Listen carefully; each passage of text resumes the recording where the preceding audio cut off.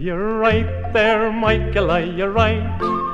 Do you think that we'll be home before the night? You've been so long and starting that you couldn't say for certain. Still you might now, Michael, so you might.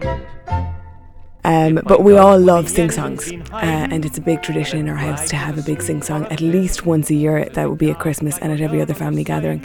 And Are You Right There, Michael is my dad's party piece, because we all have to have party pieces no matter how bad or good we are. So it's a big sort of tradition in our house, and my dad is there like Elvis, with waving his hands and wiggling his hips and giving it gusto. So it's something that resonates very strongly with me every time I hear it. He's a principal in Galway and my mother's a teacher. They teach in the girls' and boys' school right beside each other.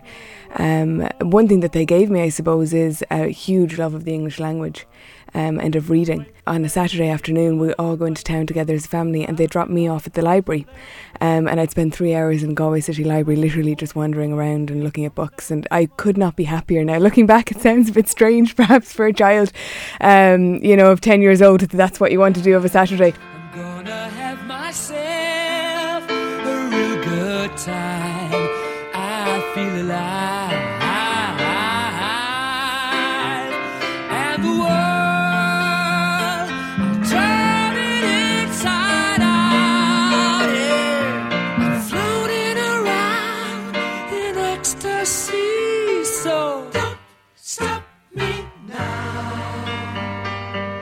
Don't stop me, 'cause I'm having a good time, having a good time. The shooting star leaping through the sky. I think I got lost one day in DCU and stumbled into the gym, and I was pounced upon by this trainer, really excellent trainer actually, and she insisted that I start a training programme, and I hadn't done any exercise since hockey when I was 13, and she got me onto a treadmill. I collapsed in 5 minutes. Like, it was awful. I really could not run at all. But it was a challenge. I saw it as a challenge. So I started trying to run, and I remember one day I was running down Collins Avenue out in Drumcondra, and I was just looking at the next lamppost going, I'm going to get to the next lamppost. And then I thought, I'm not going to get to the next lamppost. And this song came on my, I don't know what it was at the time, Walkman, I suppose. And it just gave me such a rush of adrenaline and energy. And whatever hormones you generate when you're exercising, I got those, I think. And I was addicted. From then I got to the lamppost and I kept going, and I ran for 20 minutes straight. And I've been addicted ever since. I'm out of control, I'm a sex machine ready to reload.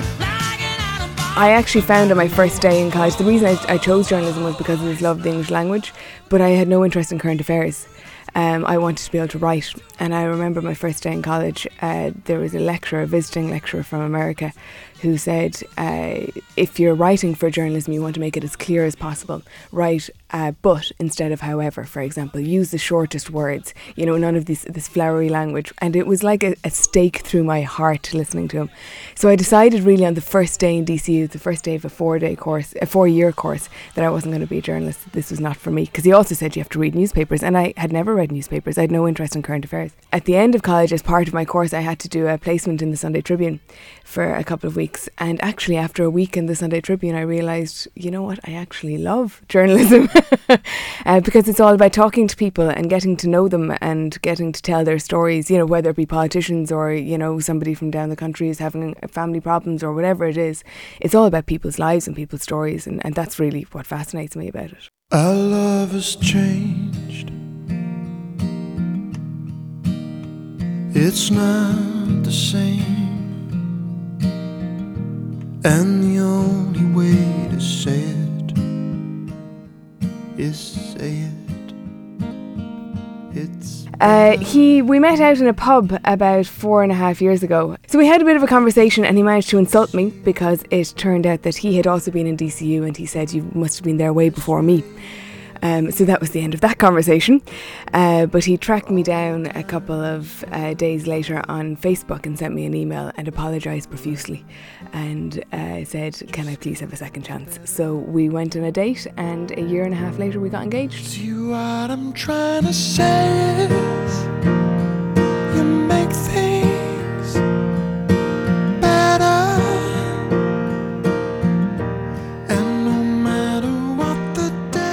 I suppose just the words of it really, that it keeps on getting better. I think when I met him, I had sort of decided I wasn't getting married. I'd never met anyone that I ever thought I wanted to get married to. I just had not ever met anybody that had come close to making me think that I could spend the rest of my life with this person. So I sort of had in my head that that's sort of the end of that really. And I was happy enough with that. But as it turns out, we get on extremely well. I mean, he's an actuary and I'm a journalist, and you would think that they're completely different, but they're not. We're sort of almost like the same person. And we have like exactly the same sense of humour. He makes me laugh every day, and he's just brilliant. So it was like I'd always known him when I met him. So it was fantastic. And then he proposed on my favourite day of the year, Christmas Day, in a big surprise down in Barna. Like, we've been together, I suppose, 4.5 years, and it is changing, but I think sort of like the song, not to sound too soppy about this, it does sound really soppy, but it is getting better, but better in a good way. Well, there's no better in a bad way, but it's changing in a good way, I suppose, is what I mean.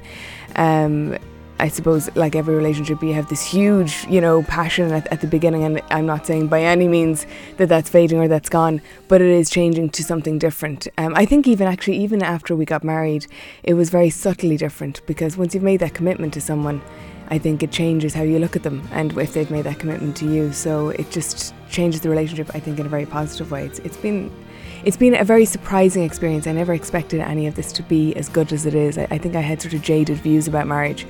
And actually it's been surprisingly amazing every step of the way, much better than I ever expected it could be.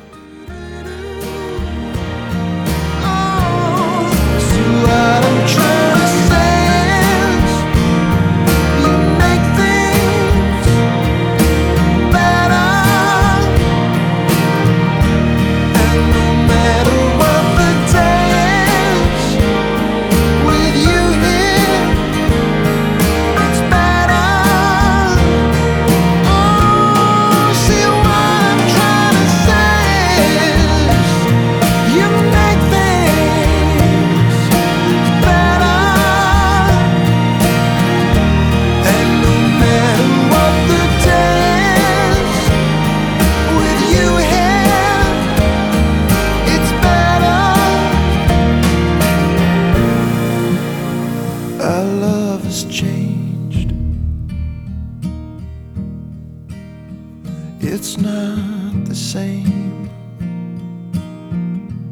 anymore.